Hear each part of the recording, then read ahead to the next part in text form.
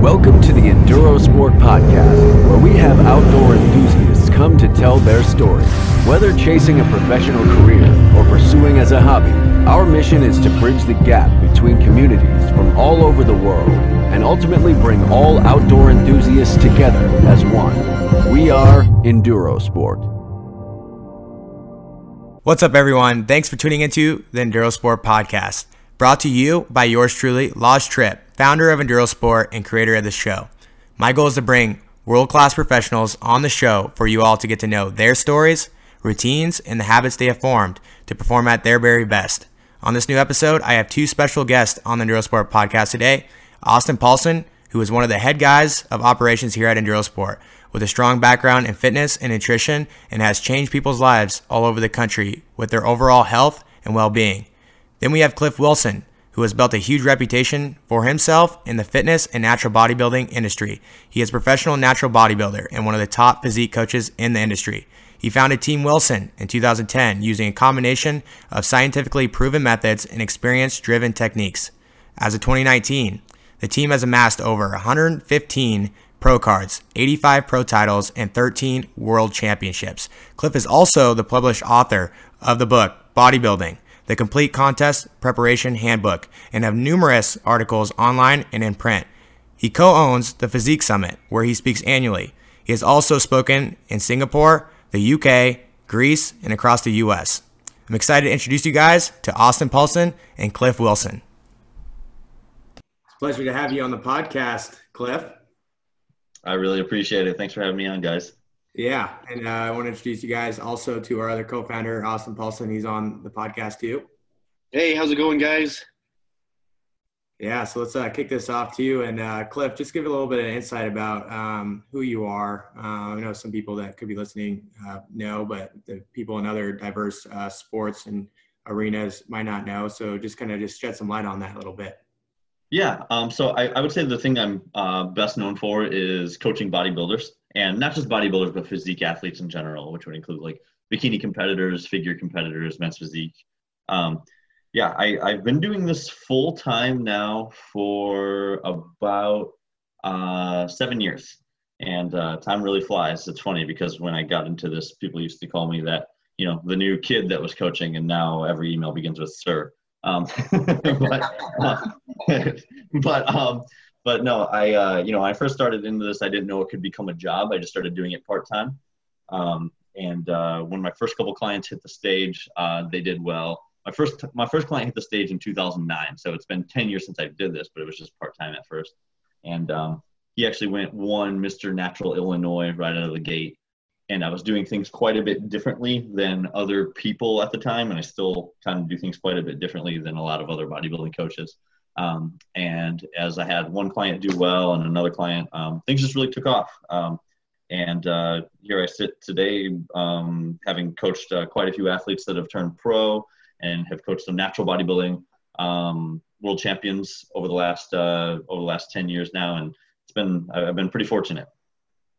Wow. Yeah. Long track record. Yeah, no, and I being privileged enough to be mentored by you, Cliff, now. And for those guys listening, that's how I kind of chose my path down the realm of health and fitness, is this guy right here. Huge impact and very, very smart dude. And I guess, Cliff, kind of going into that, with your backstory, everything, I think a lot of the listeners are going to be in that outdoor realm. Obviously, your audience is probably going to listen to it too, though, obviously. So, I know that there's a lot of different things going on, even when we're talking before we jumped on the podcast about nutrition and maybe even supplementation or training in the outdoor space that is incorrect or maybe not suitable for their needs. And I want to ask you, like, the carryover of all the knowledge you've gained from coaching so many people at a high level, and maybe how it carries over into different arenas, I guess you'd say. Yeah, I think one thing that, even before we started recording here, Laj and I were having a discussion about how, in general, I'm always surprised in bodybuilding and when I hear things that are going on in other sports, oftentimes at the lack of awareness of how the body works. sometimes Austin, you know this well from our discussions, that I'm always open to new ideas and new methods and trying new things. But oftentimes, sometimes I hear people using methods that seem totally counterproductive to how the human body works. I have been fortunate to, know quite a few of the top researchers within like training and nutrition, specifically for muscle growth and fat loss and performance. And sometimes when I hear their stories about what some of the nutritionists are doing, even for like professional sports teams, I often hear that they're doing things like having clients on ketogenic diets where they it's primarily based off of endurance. And I'm like, this is a disaster. Why would you ever do something like that? And so I'm always kind of shocked at that. I guess I'm really also shocked at the and this one really gets under my skin, the one size fits all approach to coaching. Because I actually just had an Instagram debate yesterday where, all the best debates come from you guys. I don't know if you know that. Instagram debate is where the highest quality debate comes. But I had an Instagram debate the other day, and I was saying like, I would say at least half of the time that I coach physique athletes, my recommendations probably fall out of what the current accepted guidelines are according to research. Because there's so much individuality, and it ended up being a pretty good discussion. And I had some physicians follow up with me after viewing the debate, follow up with me and say that, there's so much individuality even when it comes to prescribing medications, that they'll prescribe different medications, whether or not someone's white or black. And even if they're black, depending on how closely, how far removed they are from their African heritage, that medication is also going to change. The recommendations are going to change.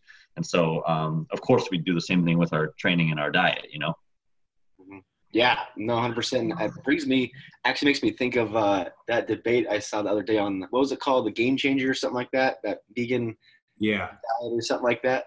So I bet you a lot of people have watched that now because it's on Netflix. Give us a little recap of your thoughts on that for performance athletes. Oh yeah. So I'm going to say the Game Changers is best viewed through the lens of entertainment. Yeah. Or, I mean, honestly, what I would almost view it as is propaganda. Yeah. I view it as propaganda. I think it's always good to look at ulterior motives when you see something like that. That was produced by James Cameron, and he has a lot of vested interest in a pea protein company. And so I think like he has over like $100 million invested in a pea protein company. So when you're looking at like, and I'm going to say this as someone who has coached, I coach, some people may know Torrey Washington. He's an IFBB pro men's physique athlete.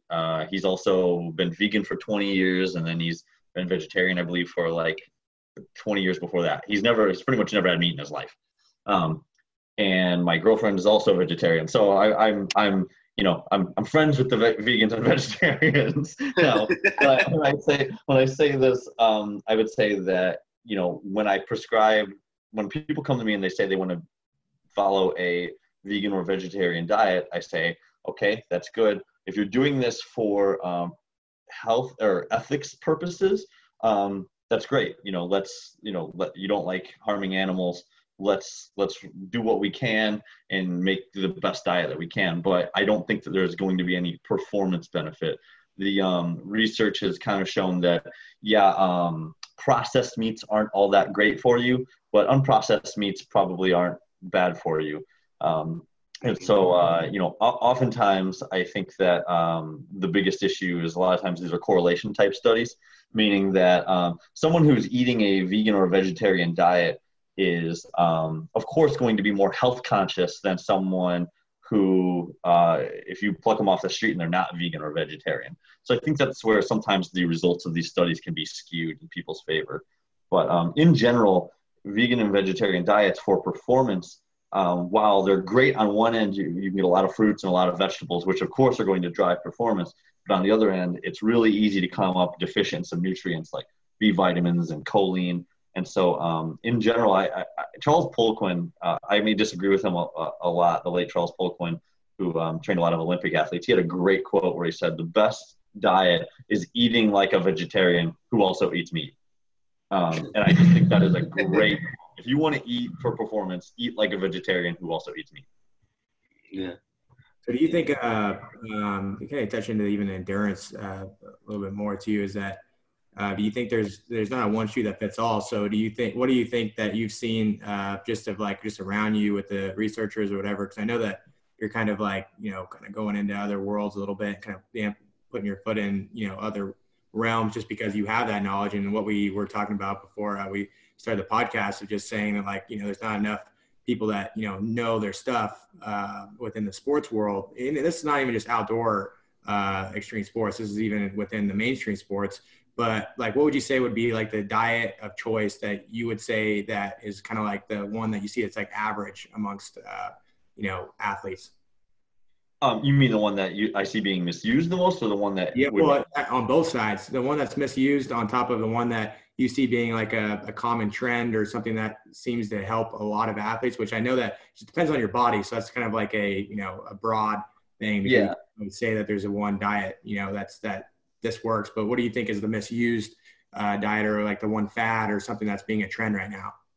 I mean, I still see, well, right now, of course, plant-based diets. I think the biggest understanding is coming to that no diet is going to be magic. I think that there's this really binary way of viewing diets in general that people have, where it's this diet is good, this diet is bad.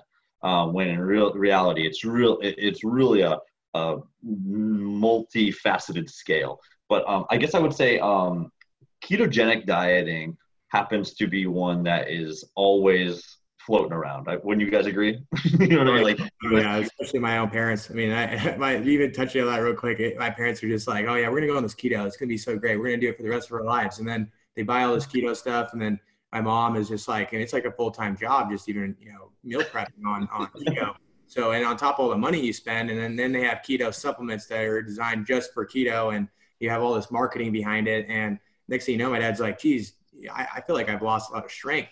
I don't like, I've lost even muscle mass just from," and he's not even into the whole bodybuilding thing, but it's like people still care, obviously, of like when they lose their strength. And he's doing a lot of like high, going up into the mountains and being gone for 14 days sheep hunting, and he needs his strength and endurance. And he's like, "Dude, I'm just gassed, man. Like this keto stuff."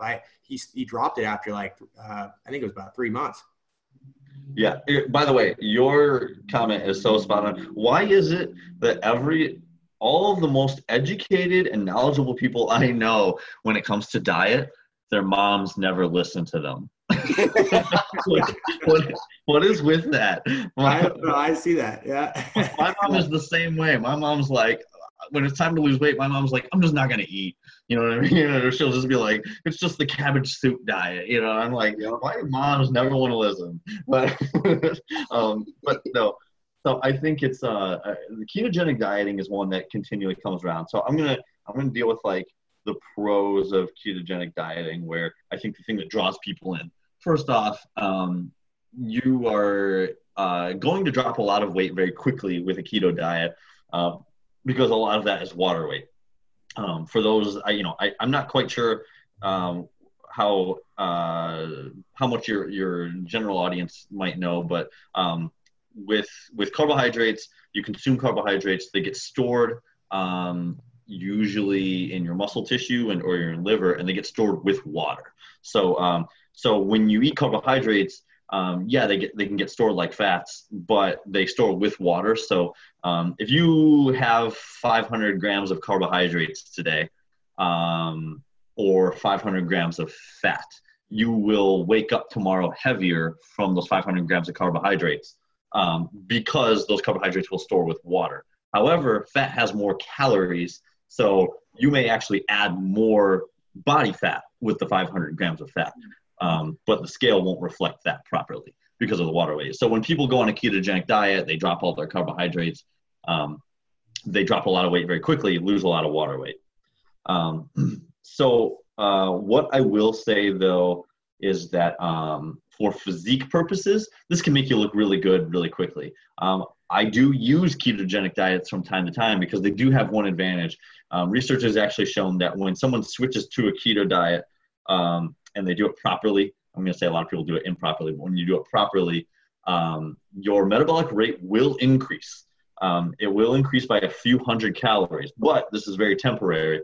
Your metabolic rate will increase by a few hundred calories per day for only about 4 to 5 weeks. And then the body adjusts and things go back to baseline. So sometimes I'll use keto diets at the end of someone's contest prep for a bodybuilding show if they've really hit a plateau and I'm like, we really need to finish this out. So I'll use it for fat loss purposes. But once again, that's not to say it's better for fat loss purposes. It's better for fat loss purposes for about 4 or 5 weeks, and then that comes back to baseline. But for performance, it's actually worse. There is some limited research that actually shows that it can inhibit muscle growth over the course of time because our muscles primarily function off of ATP and glucose, especially for muscle performance purposes. We perform a lot off of glucose. So when I hear athletes removing carbohydrates from their diet, that's just nonsense. Because of course we can adapt to using fats, but it's a lesser fuel for our bodies. So the keto diet being used for performance is one of the crazier things that I still hear hanging around. Now, I guess I would say the diets that I tend to like are really boring. They're balanced. You know what I mean? Like nobody wants to hear. Who would have thought? Yeah, nobody wants to hear that shit. You know what I mean? No, not at all. I would say that I tend to go higher. I recommend higher protein than I think some would probably recommend. The reason I recommend higher protein is so I in particular I recommend higher protein during muscle building phases, because higher protein is more difficult to be stored as body fat. Because in order to convert to body fat, protein has to be converted to carbohydrates, and then it can be stored in muscle tissue, and then it must be converted to fat to actually be stored. So it's a very inefficient process. So your body doesn't typically like to store protein as body fat. But I'd say a high protein intake, a high carbohydrate intake, and then a moderate fat intake. Now that's just a very generalized, obviously, approach. There's even ethnic differences. Typically you're going to find that black athletes, their metabolic rates are a little bit lower. Metabolic rates being a little bit lower for black athletes isn't often talked about, but when you think about it, it makes total sense from an evolutionary standpoint. A lot of black athletes, their ancestors resided in Africa, which had a lot of parts of Africa have had a lot less food for a lot longer period of time. And so those ancestral lines that could survive off of less food did. And so another issue is a lot of black athletes will thrive also on a little bit lower carb, a little bit higher fat than most white athletes. That shows also pretty clearly in rates of diabetes among African Americans and the black population in general. So insulin sensitivity is also an issue. So I would say there's a little bit of leeway there with individuality, of course. Yeah, well, that's another thing too, is knowing differences of ethnic groups. I mean, that's where a diet might, somebody who's African American could go on a plant-based or something it could work for them just based off of genetics, or it could be just different with everybody. And that's one thing, is what you just said, is one shoe does not fit all, and it's different for everybody. It's just, the thing is you don't know how their bodies work, and one might seem like it's working great. It's like the game changers being a one-sided thing. It's saying hey, this is the way and this is the only way. And that doesn't work that way, because other people might have negative effects and not the benefits that they actually wanted out of it. And so that's the part where, you hit it right on the dot on that one. So yeah. And we're talking about performance here, but that even applies to health. So I can just give one example. Like you said, some people will switch to a plant-based diet and they might feel great. Let's say vegetarian, because a vegetarian is easier to maintain health than vegan, because you can have things like eggs and cheese and whatnot. But let's say someone switches to vegetarian diet and they feel better and their health markers improve because they're eating a lot more vegetables, a lot more fruits, and so it's they feel better, their blood work improves. But meanwhile, like I've had a couple clients who have had colitis, which is a digestive disorder. And oftentimes they don't do well with high fiber foods. They need foods that are sort of like called low residue foods. So if I were to switch them to an entirely plant-based diet and stuck more with like high fiber vegetables, they're going to have terrible issues with like diarrhea. They're going to be feeling terrible. They're going to probably become malnourished because they're not absorbing all their nutrients. So once again, even health is a very individual thing. Yeah. And Austin and I were talking about, this was like one of the questions that, I think that endurance athletes are listening about peak week. I know there's peak weeks within bodybuilding world, but, talk about a little bit in depth of utilizing a peak week and what your take is on a peak week within the endurance athlete space. Yeah. So one thing that I would say I've always found interesting I'll say with bodybuilding peaking versus endurance athlete peaking, they're not entirely dissimilar. With bodybuilding peak weeks, obviously you're going with the look over the performance, but I also peak power lifters, which is complete opposite actually of endurance, which is kind of funny. But they need to perform for about all 5 seconds. But no. So you obviously, with both bodybuilders and endurance athletes, the goal is to maximize glycogen storage. So I think with endurance athletes, you have the luxury of not having to be so precise. Cliff, can you explain what glycogen storage means for people maybe that don't know what that means? Yeah, absolutely. So when you consume carbohydrates, you consume them, and then your body stores them inside the muscle tissue to be used as energy.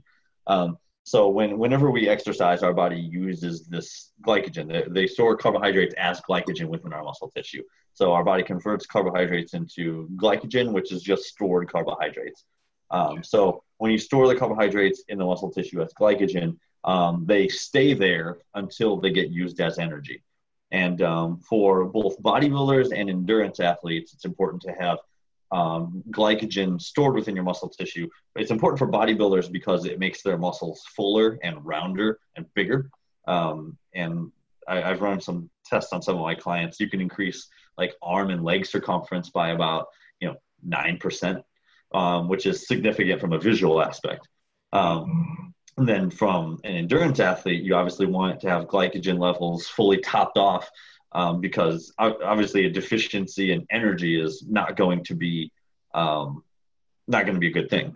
So I guess the interesting thing with bodybuilders, you don't want to eat too many carbohydrates, because once you almost need to look at like glycogen levels, like how much your body can store, how much your muscle tissues can hold, kind of almost like a gas tank. And once it's filled, and you keep eating, you keep consuming too many carbohydrates, that excess will spill over into some of the areas beneath the skin, and it will kind of blur their definition. In bodybuilding terms, they call that spilling over. Now, I will also say from an endurance athlete perspective, I think that it's also going to be an issue where I think that you could probably want to spill a little bit as it is anyway, just to have a little bit of extra glucose available. But I don't know, have you guys ever intentionally spilled yourself or had like too many carbohydrates and you'll notice you feel sluggish the next day? I've been there. Yeah, no. He trained me, put me on a diet plan, and I'm pushing. I mean, I was pushing almost like, I don't even know how many. I had Lodge push like 1,000 grams of carbs, Cliff. Yeah, like that's my boy. Yeah, well, and that's one thing is I know that you say one diet doesn't fit all, and that's one thing is for me I started getting more into intermittent fasting only because I had more energy doing it that way, and I know that it's just different for everybody. But for me, it's like I'm used to like bass fishing all the time and being hunting and not eating a lot, but then eating like thousands of calories towards the end of the day, and that's just what I was built around. But then when I got on a diet plan where I was eating a lot of meals a day and really getting a lot of protein and carbs in, I saw myself growing, but I just felt so sluggish. So then when I was like in other activities, I just was like, geez, I don't know where my energy's at, because I'm just like, this is not helping me. I mean, yeah, I'm looking good. I'm looking full, yeah, it's great for muscle building. But I'm just like, geez, it's not great. If I don't have the endurance to go with it and the stamina, it just doesn't matter to me as much. That's kind of where I kind of hit that place in my own, fitness life. So. Yeah. I mean, you're totally right. And so when it comes to peaking endurance athletes, there's going to be some individuality, just like with bodybuilders. So with bodybuilders, for example, there are differences in how people look. And, Austin and I have gone over this quite a bit. There's differences in how people look in the way you load the carbohydrates. And so, like, primarily working with bodybuilders, I'm focused on the look. Honestly, if they're a little sluggish come show day, I don't really mind. You know what I mean? Like, that doesn't matter. It's like, do you look your best, though? But there can be different looks in terms of, do I try to have them eat all of those carbohydrates the day before the show? Do I try to load them up on carbohydrates subtly over the course of a 7-day period? Do I, load it up and then sort of back off with food a little bit? So there's going to be differences in how they look, but just based on, what I have experienced myself, because I also compete myself, if anybody's, wondering how, and, why in the hell I can say this from firsthand experience, but I compete myself. And I also, I also get feedback from all the people I work with. So I think there's also going to be a lot of individuality for endurance athletes in terms of how they feel. Because like you said, you feel better on intermittent fasting. I have a lot of clients that tell me that when they eat fewer meals, they also feel more energetic and they feel less hunger. So I think when it comes to loading, you're also going to have to toe that line of, how do I make sure someone is full of glycogen but not sluggish? Because also you don't want to load a bunch of food up the day before. There's that old cliche of like, endurance athletes just like pounding pasta the day before the show. Yeah. What was that? So yeah, the pasta night, the team pasta night. Right? Yeah, team pasta. We used to do that in basketball too. Like, I played basketball in high school and college, and they would always have the team just like carving up on all this heavy pasta the night before our games. And I'm like, some of that may not even be digested by the time the event comes around. You know what I mean? Like, it probably, like, for a lot of people, you're probably going to have the greatest benefit having their biggest load day 2 days before the event, to allow proper digestion of carbohydrates, proper assimilation, and then also, without getting too crude, elimination of waste. Yeah. And then more of a, not a low day, but more of a moderate consumption day the day before the event. So that way you're fully topped off, but you're not being bogged down by digestive processes. Because also another factor is that, the body oftentimes has to split blood between the sympathetic nervous system for muscles and the parasympathetic nervous system for digestion. So you don't want a lot of digestion going on while you're trying to, train or perform. Yeah. And so going to this a little further, because I know you have, you're known for peaking in the bodybuilding space and you understand the physiology and the science behind all of it. But in the endurance space, in college, we learned a little bit in CSCS about essentially kind of a similar approach in the endurance space that I see that you kind of do in the bodybuilding space, which is more of like a lower carbohydrate week, or a depletion week is what they call it, I guess, in a bodybuilding space. But somewhere where we're depleting glycogen stores prior to a week out, maybe 7 days out, and then doing a load going into it. I know you have different methods. You even have a book for people who are listening who want to check out different methods of peaking, either backloading like you just were talking about, or more front loading, or kind of gradually going up in carbohydrates throughout the week. But what is your stance like? Do you think there's any benefit for the endurance space to deplete maybe a couple weeks out by just subtly reducing their carbohydrate intake, and then trying to gradually load the week of to potentially super compensate or have maybe the highest amount of glycogen storage possible? Yeah, I absolutely think that would be a good route, and it's something I do with a lot of my bodybuilders. So for those that are listening, you'd want to deplete your carbohydrates. Most of the things, there's a lot of corrective mechanisms within the human body, which are for survival purposes. So when you deplete carbohydrates, your body creates more storage space within muscle tissue to store glycogen. Um, so it can be somewhere around 10 to 20% additional storage space. So you deplete carbohydrates in order to create more space to store. So I do think that would be really beneficial. Now, one thing I advise a lot of bodybuilders with, and I would say the same thing to endurance athletes, is the more variables you change, the more likely you can screw something up. So like if you are unsure of what you're doing or you haven't practiced something before, the more risky it gets to start changing things. So I'm going to put that disclaimer on there.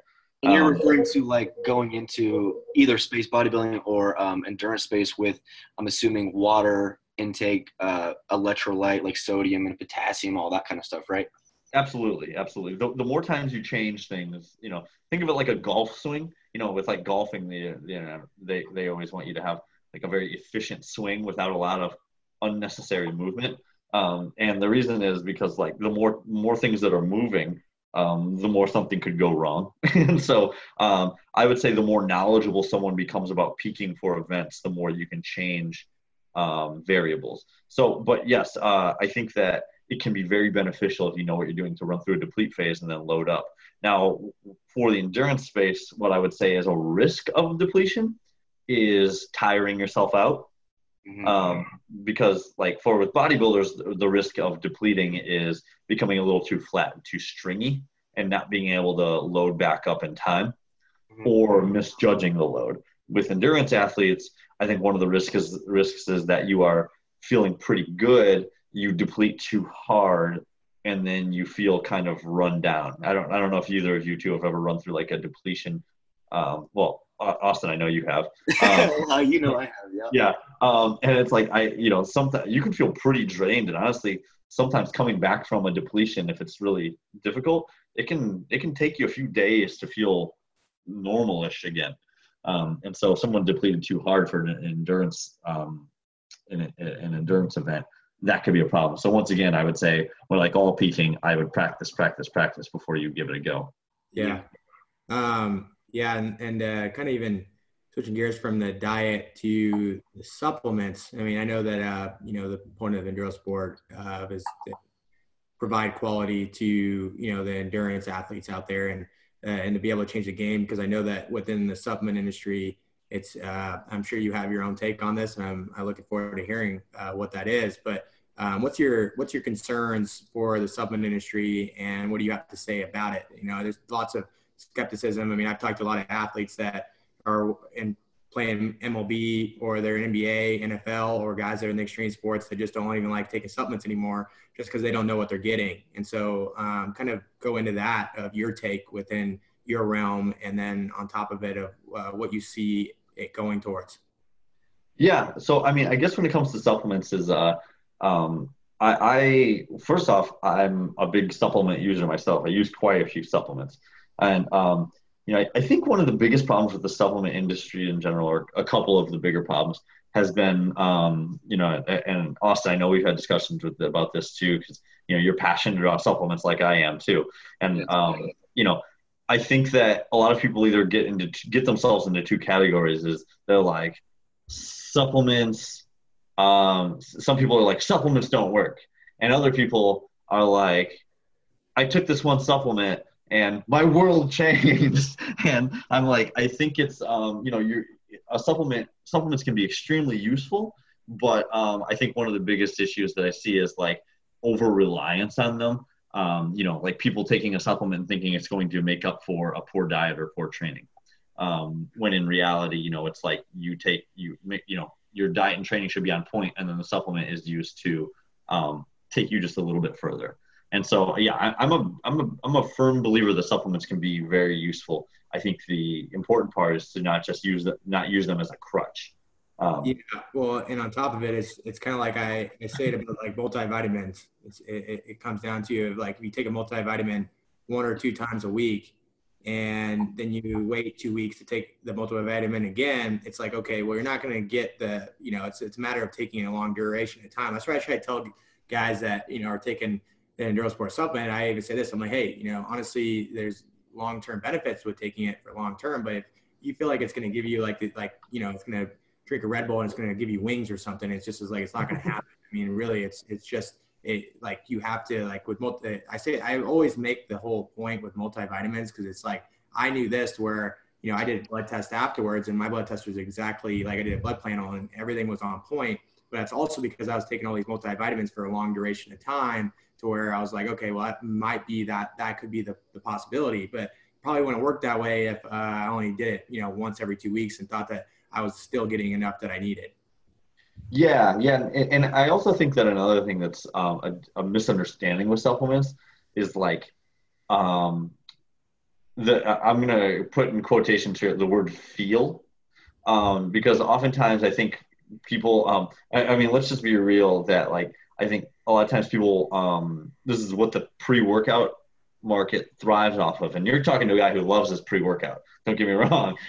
But like, I think sometimes people take multivitamins and they want to almost like feel the effects. You know what I mean? Like, or they take creatine, which creatine is like the most researched and proven supplement on the market, but they take it and they want to feel it like caffeine. You know what I mean? And Yeah. like with a lot of the most effective supplements, they're very subtle. And so you've got to take them and, look for those subtle benefits over the course of time. Not like you're going to like take your creatine and then feel like you drank a large cappuccino or something like that. You know what I mean? Yeah. So I think that's another, Yeah. that's where I think that the consumers need to like realize what supplements are. And so, yeah, I think that's the biggest thing too, is, because I talk to, and you brought it up too with multivitamins. I hear this a lot from my younger clients, like I'm going to say like early 20s, where they'll say something like, I'll say like, how many grams of carbohydrates come from vegetables for you on a daily basis? Like, I want to know if they're eating enough vegetables. And they'll say things like, well, not much, but I take a multivitamin every day. I'm like, well, still get your vegetables. You know what I mean? Yeah. That's what I mean by using it as a crutch. Mm-hmm. Well, what do you think, Cliff? More in the endurance or even mainstream sports space, instead of like the high, I mean, caffeine is still a really good benefit, but they have limitations, especially with the mainstream sports of having to be, NSF approved, certified by sport. And they have different parameters of nootropic regulation kind of stuff. And there's just parameters on those athletes in the WADA, banned substance lists and all that kind of stuff. What do you think to maybe enhance an athlete in outdoors or mainstream space? What kind of supplements would it be a added benefit to them, more so if you're into vasodilators or more of something to do with ATP replenishment or I don't really know, but what's your stance or what would help them out? Well, if we're going to just start off with the basics, like you said, I do think a multivitamin is a really good one. I think even things like, now, if you don't like salmon, I think fish oil can help. But once again, I think fish oil needs to be like a really high quality fish oil. And then I'm also going to look at like creatine. I know that creatine is not specifically for endurance space, but if you're going to be training, because for those that know, creatine tends to work more on explosive training, but having more muscle mass is going to be effective for most sports. I think we'd all agree with that. So if you're taking creatine with your daily training, it will help you build and retain more muscle mass, which of course will carry over to help with most endurance sports. I would say not so much like marathoning and things like that. But then, like you said, when you get into like a lot of like blood flow, increasing blood flow, vasodilation, and also I would say hydration. Muscular hydration is another interesting area where I think that a lot of times is missed. So supplements that focus on that area are definitely going to be very useful, because I think it's an area that's often missed, because in terms of even that, I would look at like nutrient partitioning in terms of are we delivering nutrients quickly to the working muscle tissue? Are waste products being removed from the working muscle quickly? And so I think a lot of supplements that increase blood flow and cellular hydration can be very useful. Yeah. No, that's exactly what we were kind of putting our pre-action supplement that's going to be launched here within the next month is exactly that. Because I feel like a lot of times, like you said, creatine is awesome, most researched, has its benefits, and like you said, that carryover effect. But I think that in that endurance space, the replenishment of electrolytes, or just the vasodilation to increase the blood flow to the working muscles. We have some cool stuff. What you talked about, hydration being such a key with Hydromex. It's like a glycerol powder, but more potent. So I couldn't agree more with that. And I think that when athletes start looking at that, and I was going to ask you earlier about, nutrition and how to do that as well. But with the supplementation, definitely I think that hydration for a longer duration of activity is probably key. And so, Laj, what else with supplements? You got any questions for Cliff? Yeah, I mean, it kind of comes down to where some of these endurance athletes think that, well, I don't like taking supplements because, I don't know what I'm getting. And this has been a big problem so far. This is kind of like where, I want to get your take on it, just because it was, I'm looking around, I have researched till 2 a.m. this morning, and I'm texting Austin at midnight, just like, hey, what about this? Like, you hear about this, whatever. And, I'm doing side-by-side comparisons within our product to other competitors. And these competitors could be in the fitness space, but some of them are in the, the sports supplement side. And I'm looking at them, I'm like, wow, I don't know how they're getting away with this. Like, I mean, I look at one that, I'm not going to name names, but they're ran by a professional athlete and a couple other people, and they just launched, not like just about a year ago. And you look at the product, and they're charging like $80 for this. And I'm like, looking at it, I'm like, they do not have that much in this. And I don't know if it's about margins, and just because somebody's a professional athlete, this is only going to, ruin a reputation here within the athlete, just because it's like people can catch on to this. And I know some people will buy it, but the only problem is that, these extreme athletes out there that are, in that side and the mainstream, they're going to take it. And then they're going to be like, it takes those 1 or 2 times where they're like, okay, I just totally gave up hope with the supplement industry. I'm not going to take any supplements because I don't know where it came from. And then if it is NSF approved, that's cool. I mean, NSF certified is awesome, but it doesn't take away the fact that, they only put 3 ingredients in there and they're charging $80 just because there's a professional athlete or some figure, or their marketing plan is really good. And they say, hey, I'm an athlete myself. You should take this because you're in our sport and we're trying to get back. And that's just bogus. Yeah, and I think that's where the supplement skepticism comes from too. Is like people have been duped one too many times, gosh, I'm gonna hold my tongue because it's really hard not to start naming names. So, but it's like, I think like I remember when I was I was a newbie to the gym like 15 years ago, and I remember like buying some supplements. When I look back on them, and I'm like, man, I wasted so much money on some of these supplements. Right. And it's like, and it's usually the the bigger name brands. Here, I'll just be honest. So, like, I go to the Arnold Classic every year, and the Arnold Schwarzenegger Classic is like this big expo within the bodybuilding community, and supplement companies set up like these giant booths. And I've worked at some, because I've been sponsored by a couple different two different supplement companies over the years, and they're companies that I believed in their products. But like when I walk through the expo, the companies that that often have like the biggest following and the biggest booths and the most hype, I'm like, these are the worst products here. You know what I mean? Like, I'm like, these are some of these are just the worst products because they spend more money on their marketing than they do on their products. Exactly. And I'm just like, well, it's a shame, because then, of course, people end up falling for it, and then they start to realize it's not really helping them that much, and then they get kind of jaded on supplements. But it's kind of strange to me that it works that way, because I think a lot of us, when we first went in the gym, we probably weren't doing everything correctly when we first stepped in the gym. We probably had some pretty crappy training programs. Like I remember I was like 18 years old, and I was the arms and bench press every day guy. but I didn't stop and go, what, training doesn't work. You know what I mean? Like, I was like, no, let me see how I can make this more effective. So it's weird. A lot of people have that connection when it comes to like training and diet. They know that they're missing something, but when it comes to supplements, then they're just like, no, supplements don't work. And I'm like, well, maybe you've just been taking the wrong things.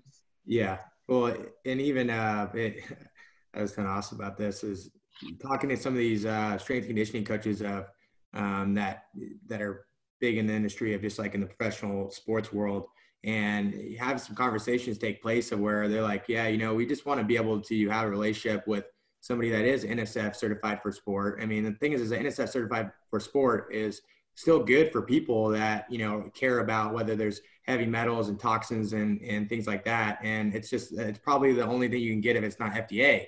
And so for these athletes, it's just like they have to take, like, they're limited with what they can put in their body. And now they're starting to crack down on, the endurocross racers, the motocross racers, the surfers, X game athletes, Olympic athletes in skiing and snowboarding. I mean, they're starting to crack down really hard on that, to where it's like, okay, they only get a small pool to really even pick a good product. Well, then I start talking to guys that used to work in, other supplement companies. And I also won't say names on that, but, these other supplement companies that, these ex-employees that has left, because they're the way that their integrity and the things that they do behind closed doors it doesn't match up to what their marketing message is. Right. So the thing is like, it really like annoyed me, because I went to a few expos in the outdoor space within like hunting expos and other sports. And, I'm going to these things, and I'm like seeing these guys, and I'm like, why?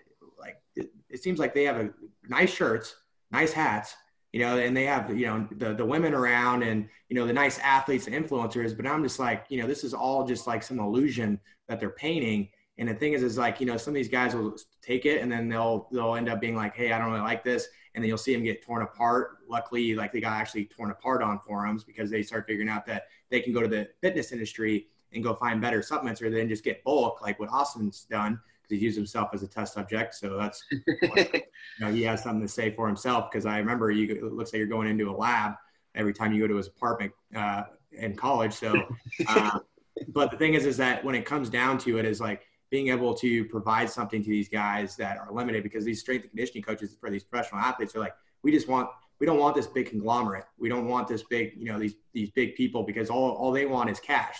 All they want is money. And I feel like you lose some of that personal relationship, where it's like, like, it's not always being the biggest is the best. That's how I look at it, because it seems like all these guys get really big, and then they lose sight of what their integrity and what their morals are when it comes to what their why was for, bringing this to, the world. And so my thing is, it's like, I don't care about being the biggest, for this supplement company. I want to create a brand. I want to create a community and one family out of it, but I don't want to segregate communities. Like I told Austin, I'm like, hey, I met a lot of people within the bodybuilding industry that, are, not loyal much, so it's like, they'll just jump from supplement to supplement to supplement. But then I've also met good guys too. So it's a matter of that. I want to be able to even bridge the gap between the fitness industry with the people that are just sick of it, and where our product isn't just a one shoe that fits all, just like a one shoe that fits just one market, to where now we have fitness guys and people that know their stuff to look at our product and be like, wow, okay, they're not just doing it because they're just taking advantage of people that are in one market, and they're saying, hey, I'm a hunter, so I'm going to serve a supplement to you because, we support hunting. We're giving back to the conservation, or, hey, we're skiers and we're going to get back to the skiing community, saying, no, we're going to create a legit product where anybody can look at it that knows their stuff and be like, wow, this is good. They put some time and thought into this. Well, and you nailed it too, is like that compromising over the course of time. You see it so much in the supplement industry too. And it's like, you see, you've seen so many companies over the course of years where it's like, they, like you said, they start off with really good intentions, and then slowly you see like the product starting to get compromised a little bit over time. And it's really disheartening to see that, you know what I mean? Like you see the quality of the products diminish over the course of time. And it's like, so I remember I was telling my brother, it's like, so I'll just be honest. I've had the biggest offers I've ever gotten from supplement companies are the ones I've turned down because they were for companies that like, I would never want to be that guy that has to tell my clients, hey, I'm sponsored by the supplement company, but I don't really like the products. You know what I mean?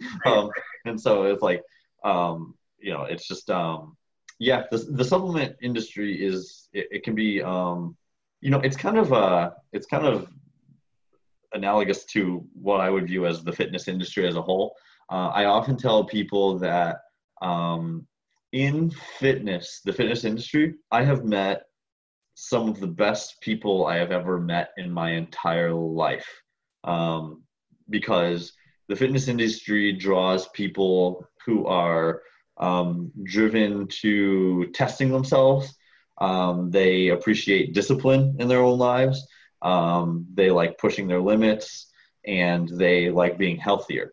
But the fitness industry, I've also met some of the worst people I've ever met in my entire life, because it also draws people that are super narcissistic, arrogant, have a need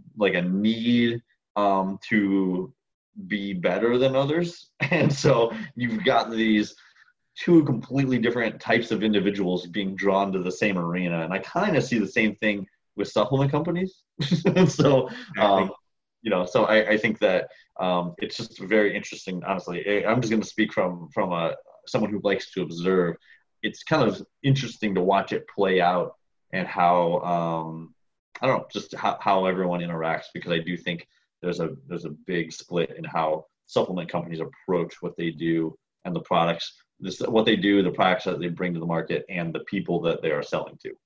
Yeah. I was just talking to one of my Major League Baseball guys, and he said that authenticity and, living to your own truth and being who you are and carrying that out into the work you do, it really pays dividends later on. And people don't see why somebody is on it. Like, I feel like as long as you don't change, like, and to be able to cut corners just because you see that, like, now everything's taking traction, now you're going to start, trying to, mess around with those margins of products and start to, do a lot of proprietary blends where now nobody really knows, but then maybe underdosed and you don't even realize it. So, it just comes down to just being authentic and being real. I mean, that's one thing I tell all the guys that are athletes that are very notable in different sports. And I say this, I'm like, I'm not going to have you, like, the reason why I want to be behind my own company is that I know that I'm doing the best job possible because I know you guys. I know what you do. I know how much training you put into in the gym, and just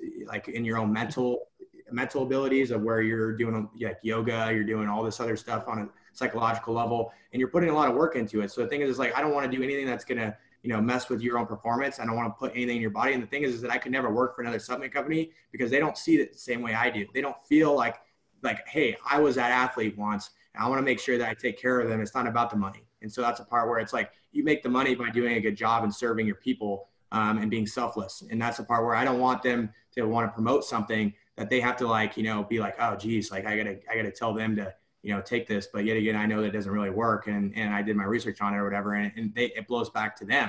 And so I want them to be where they're on that pedestal, and then all their audiences are happy with them because they knew that, like, they trusted them and they actually walked the talk. Like they told them, hey, this works. This has worked for me. There's not a one shoe that fits all, but if it does for you, like, great. And if they buy it and they like it and it ends up working for them, great. And that's one thing is I know it's going to work. Just everybody's bodies are different, obviously. So that's the thing is where I don't want to ruin. I'm not in a business of ruining relationships, and EnduroSport's not. And so that's the part where it's like we know that we're behind our own morals, and that we're going to keep it consistent throughout the whole entire game here. I mean, you're just not going to stop. And that's the part where, like, I was talking to one of my buddies, #1 in the world for endurocross, and he was saying, like, yeah, I'm sponsored by an energy drink, and the thing is like, it makes it tough because it's, I've seen this with lots of other athletes too, to where they're sponsored by Red Bull, Rockstar, Monster. And it sucks because young kids are watching these guys and they're drinking these energy drinks on the podium. And next thing you know, it's just like, you think that it's not going to end up like cigarettes one day. You know what I'm saying? Where cigarettes used to be a main sponsor for the Olympics, used to be sponsors for like, like clinics for like doctors and stuff. And you had doctors smoking cigs right outside when they're taking a break for a commercial. Now that's all gone. Now watch where energy drinks go, because they don't want young kids buying this. And the thing is like some of these guys are in contracts to where they can't even they can't be with a supplement company because their energy drink company is telling them that they can't. And what's wrong with that? There's a lot of things wrong with that. Well, I view the same way with like coaching. So in general, I think I've been pretty critical of the bodybuilding coaching industry, and because a lot of times I get people coming to me asking, they want to be a coach, they want to, learn how to coach, but then they get more focused on like, how do I advertise properly, and how do essentially it's like, how do they extract, how do they extract the most money out of the most amount of people without ever formulating like, am I actually going to help these people like into the equation? You know what I mean? And so it's pretty frustrating. And I mean, I guess, it's funny because we can probably gripe about our own industries to no end, but I guess I would suppose that's how it is with most, I would guess that's how it is with most industries. I think it's a matter of like, who's going to bring the most value to their customers. And little do people realize, like, oftentimes if you bring the most value to your clients and customers, then you're going to have that organic growth, as opposed to, I think another thing you'll probably notice too is a lot of times that these companies that build up really fast through some more deceptive methods, oftentimes they also leave the public eye more quickly. Not always, but fairly regularly. So I think with you, like I base a lot of what you're saying. It even goes back, what has it been now, Cliff, like 3-4 years? Cliff, for people who are listening, I met Cliff by reaching out to probably 50 to 60 different coaches, trying to figure out what I was want to do in life. And Cliff was the only one that emailed me back with exactly the message that you're talking about right now, is providing quality and doing the best job and being consistent with it and trying to help people, and the money will just come, and following the passion behind it. And that's what Laj and I are doing with this company, is following that passion behind it and really helping, and we'll get to learn more later off the podcast, Laj's story about going through and being a really, really great athlete in these different spaces, and his story behind the whole company, and kind of combining together with me, and obviously having your help, providing value in the health space. But I think that a lot of times companies, like you're saying, have these deceptive methods. They leave the public eye. But if anybody ever comes to me and say, hey, how do I gain more clients, or how do I this, that, and the other thing? And the first thing I always go to is, well, are you providing enough value for your current clients? Or are you doing a good job? Because Cliff, well as anybody, like, you have no marketing system for how many years? you're literally, I asked Cliff the other day, I was like, hey, have you ever ran like a Facebook ad, or what all that is? And you're like, no, I've never run anything like that. And Cliff's the top dog in the industry. So it's just amazing, people trying to make money off of people. But at the end of the day, I think the true genuine companies that have been around for a while and do the best job and are on top, usually in your case, is the person that spends the most time just trying to give the most value, Well, Lars, you should know that my lack of marketing knowledge astonishes Austin sometimes. What Steven touched on that, Cliff, is and the last couple of things is that I always say is you can get rid of social media tomorrow and I'll still thrive. How I'll thrive is to be relationship driven and to have face-to-face, handshake to handshake, eye to eye,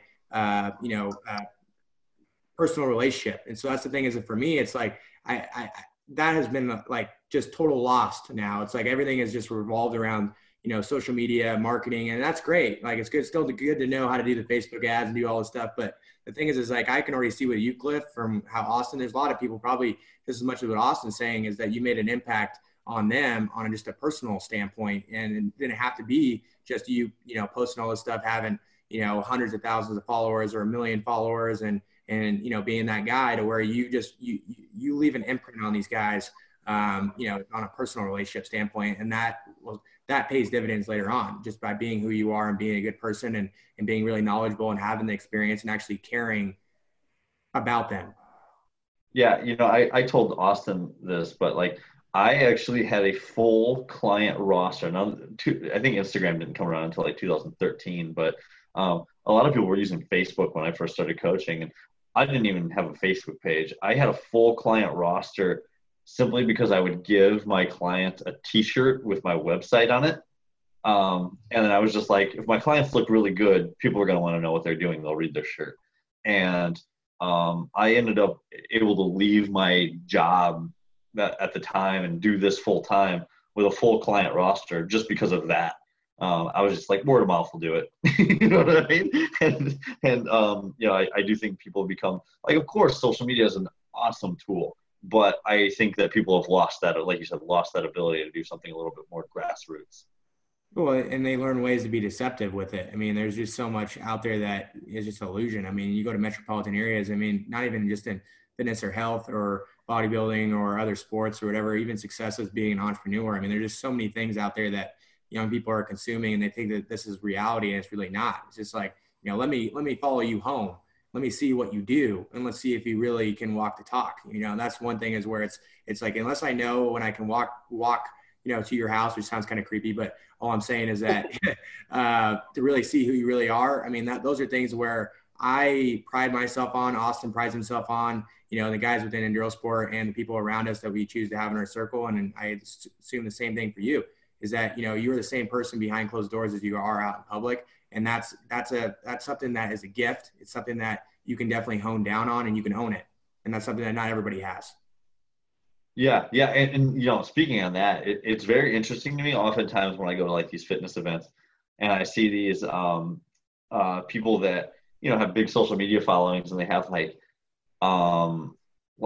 really polished social media accounts. And then I meet them in person and they have like no personality. I'm always like, what is going on here? It's almost like they're actors.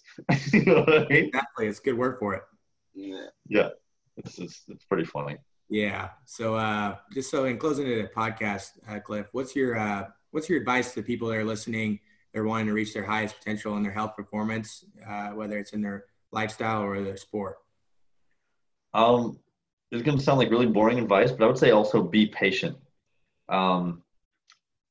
Driven athletes always want everything now, and I can relate to that. But I often hear competitors in every sport say they will do whatever it takes to win and to be their best. But oftentimes when they say that, I think they don't really mean they'll do whatever it takes, because oftentimes what it takes is like putting in the time and then waiting for it to happen. So I think that sometimes having patience is going to be the number one thing, because if you're working as hard as you can, it's all you can do, and then you just need to let time build up and allow you the improvements to accumulate. Yeah, I love that. So for the people that are that don't follow you, where can they find you on social media? They can find me on Facebook, of course. Just search my name. On Instagram, it's CW Team Wilson. And they can go to my website, teamwilsonbb.com. Awesome. And then Austin told me that you have a book or two out too. Yes. Yeah. I have a bodybuilding book. It's just, I wrote it with a co-author, one of my clients and good friends, Dr. Peter Fitchen. It's called Bodybuilding, the Complete Contest Preparation Handbook. You can pretty much walks you through everything you need to know to get ready for a bodybuilding show and what we do for it. And it's actually used for continuing education credits through the International Society of Sports Nutrition as well. Nice. And I am slowly working on a second book. It's coming. This one's going to be more of it's not a bodybuilding book. It's actually going to be a mentality book that people of all sports can use. Yeah, that would be helpful. Definitely have to read that. Yeah. I think I keep telling my girlfriend, I think people are either going to love this one or they're going to hate it, because it's not like it's not your typical like rah, you can do it, you know what I mean, mentality book. Like it's more of an analytical approach to how to become the mentally tough person that you want to be. Sometimes people don't really like that analytical approach. They want the emotional approach. Yeah, you look at it. I say this all the time. Motivation is the killer to all. And how I say that is like, everybody, and I'll say this before we get off, is they talk about all these influencers out here that start talking about motivation and stuff like that. I actually get more irritated by that now. If I read a book, so I'm a big book reader, so I like the analytical approach now, to where it's kind of like, hey, these type of things, to where it's more where it's not just some motivational book, to where eventually, by tomorrow it dies off, or by next week it dies off, and then you're back to square one again. And knowing that you have to create habits. And when you create those habits, I tell my fiance this too, and this part where you don't even know, and I tell her more about positive thinking. And the thing is that the more that you do it, and the more that you just like, if you're a good person, and you do good things for people, and you keep doing it for a long time, a long period of time, it starts to become second nature. The same thing goes with mentality. Just as like the way that you train yourself, it's like even in the gym where you press yourself and you're like, okay, if I do this and I continue to keep doing it as a regime, it becomes second nature habit. And that's the part where people don't want to hear that. They don't want to hear like the things that, like they don't want to tell you the failures or the things that can happen or whatever. And so more where you're just being straight to the point. It's not the sexiest, but it's honestly the best. And people need to hear it. It's not about what they want to hear. It's about what they need to hear at the end of the day. So I love that. I love how you're thinking the book. Yeah. This one's going to be interesting too, because I actually tie together, like, of course, like I do with most things, I tie together what the research says along with my own experiences and thoughts. But I kind of tie together certain concepts from psychology, economics, and philosophy, because they really kind of have carryover. I think there are certain truths that apply to many different areas of study. And so it's kind of funny, even like in the motivation chapter that I have, because it's not just a purely motivation book, but there's a motivation chapter and I have graphs in the motivation chapter where you could almost like plot how motivated you'd be to do something. And so I don't know. We'll see. Like I said, I'm at the end of the day, I know it's what works for my clients. A lot of times I instill this stuff in my clients without them knowing I'm doing it. So now actually I'm just sitting down and writing the book of what I do with my clients, essentially without them even realizing I'm doing it. Yeah. Well, that helps too, even in the real world. I mean, it doesn't matter. That's why I always say to all the athletes, I'm like, the discipline that you're learning and the mentality you have, you can be able to translate that into the real world in business. And that's part of where what you're learning now is it's not just about you just, bodybuilding. It's not just about you, playing baseball. It's not about you playing football. It's like the mentality that you're building right now is going to help you throughout all your life with everything else that you do. Yeah, absolutely. Great point. Yeah. So I appreciate you coming on the show, Cliff. And it's been a real pleasure just having you on. And like I said, I mean, Austin spoke highly of you, and I know that, you've been a very big influence on him. And honestly, it's been kind of translating through him to me, where you've had influence on me, and I haven't even got to meet you till now. So it's been a real pleasure. I really appreciate that, guys. Yeah. So we'll talk soon, and we'll probably end up doing another podcast later on, because I know that we could probably be talking for about 3 hours. So yeah. Anytime. I really appreciate you guys having me on. It's been good, and I like just being able to sit down and just see where the conversation leads us. Yeah. No, I appreciate everything, and we'll talk soon and keep in contact. Cool. Awesome. Thanks, guys. Sounds good. Hey everyone, thanks for listening to EnduroSport Podcast. We look forward to bringing you more successful professionals on the show to get to know their story and bring inspiration to you and to crush your goals for yourself.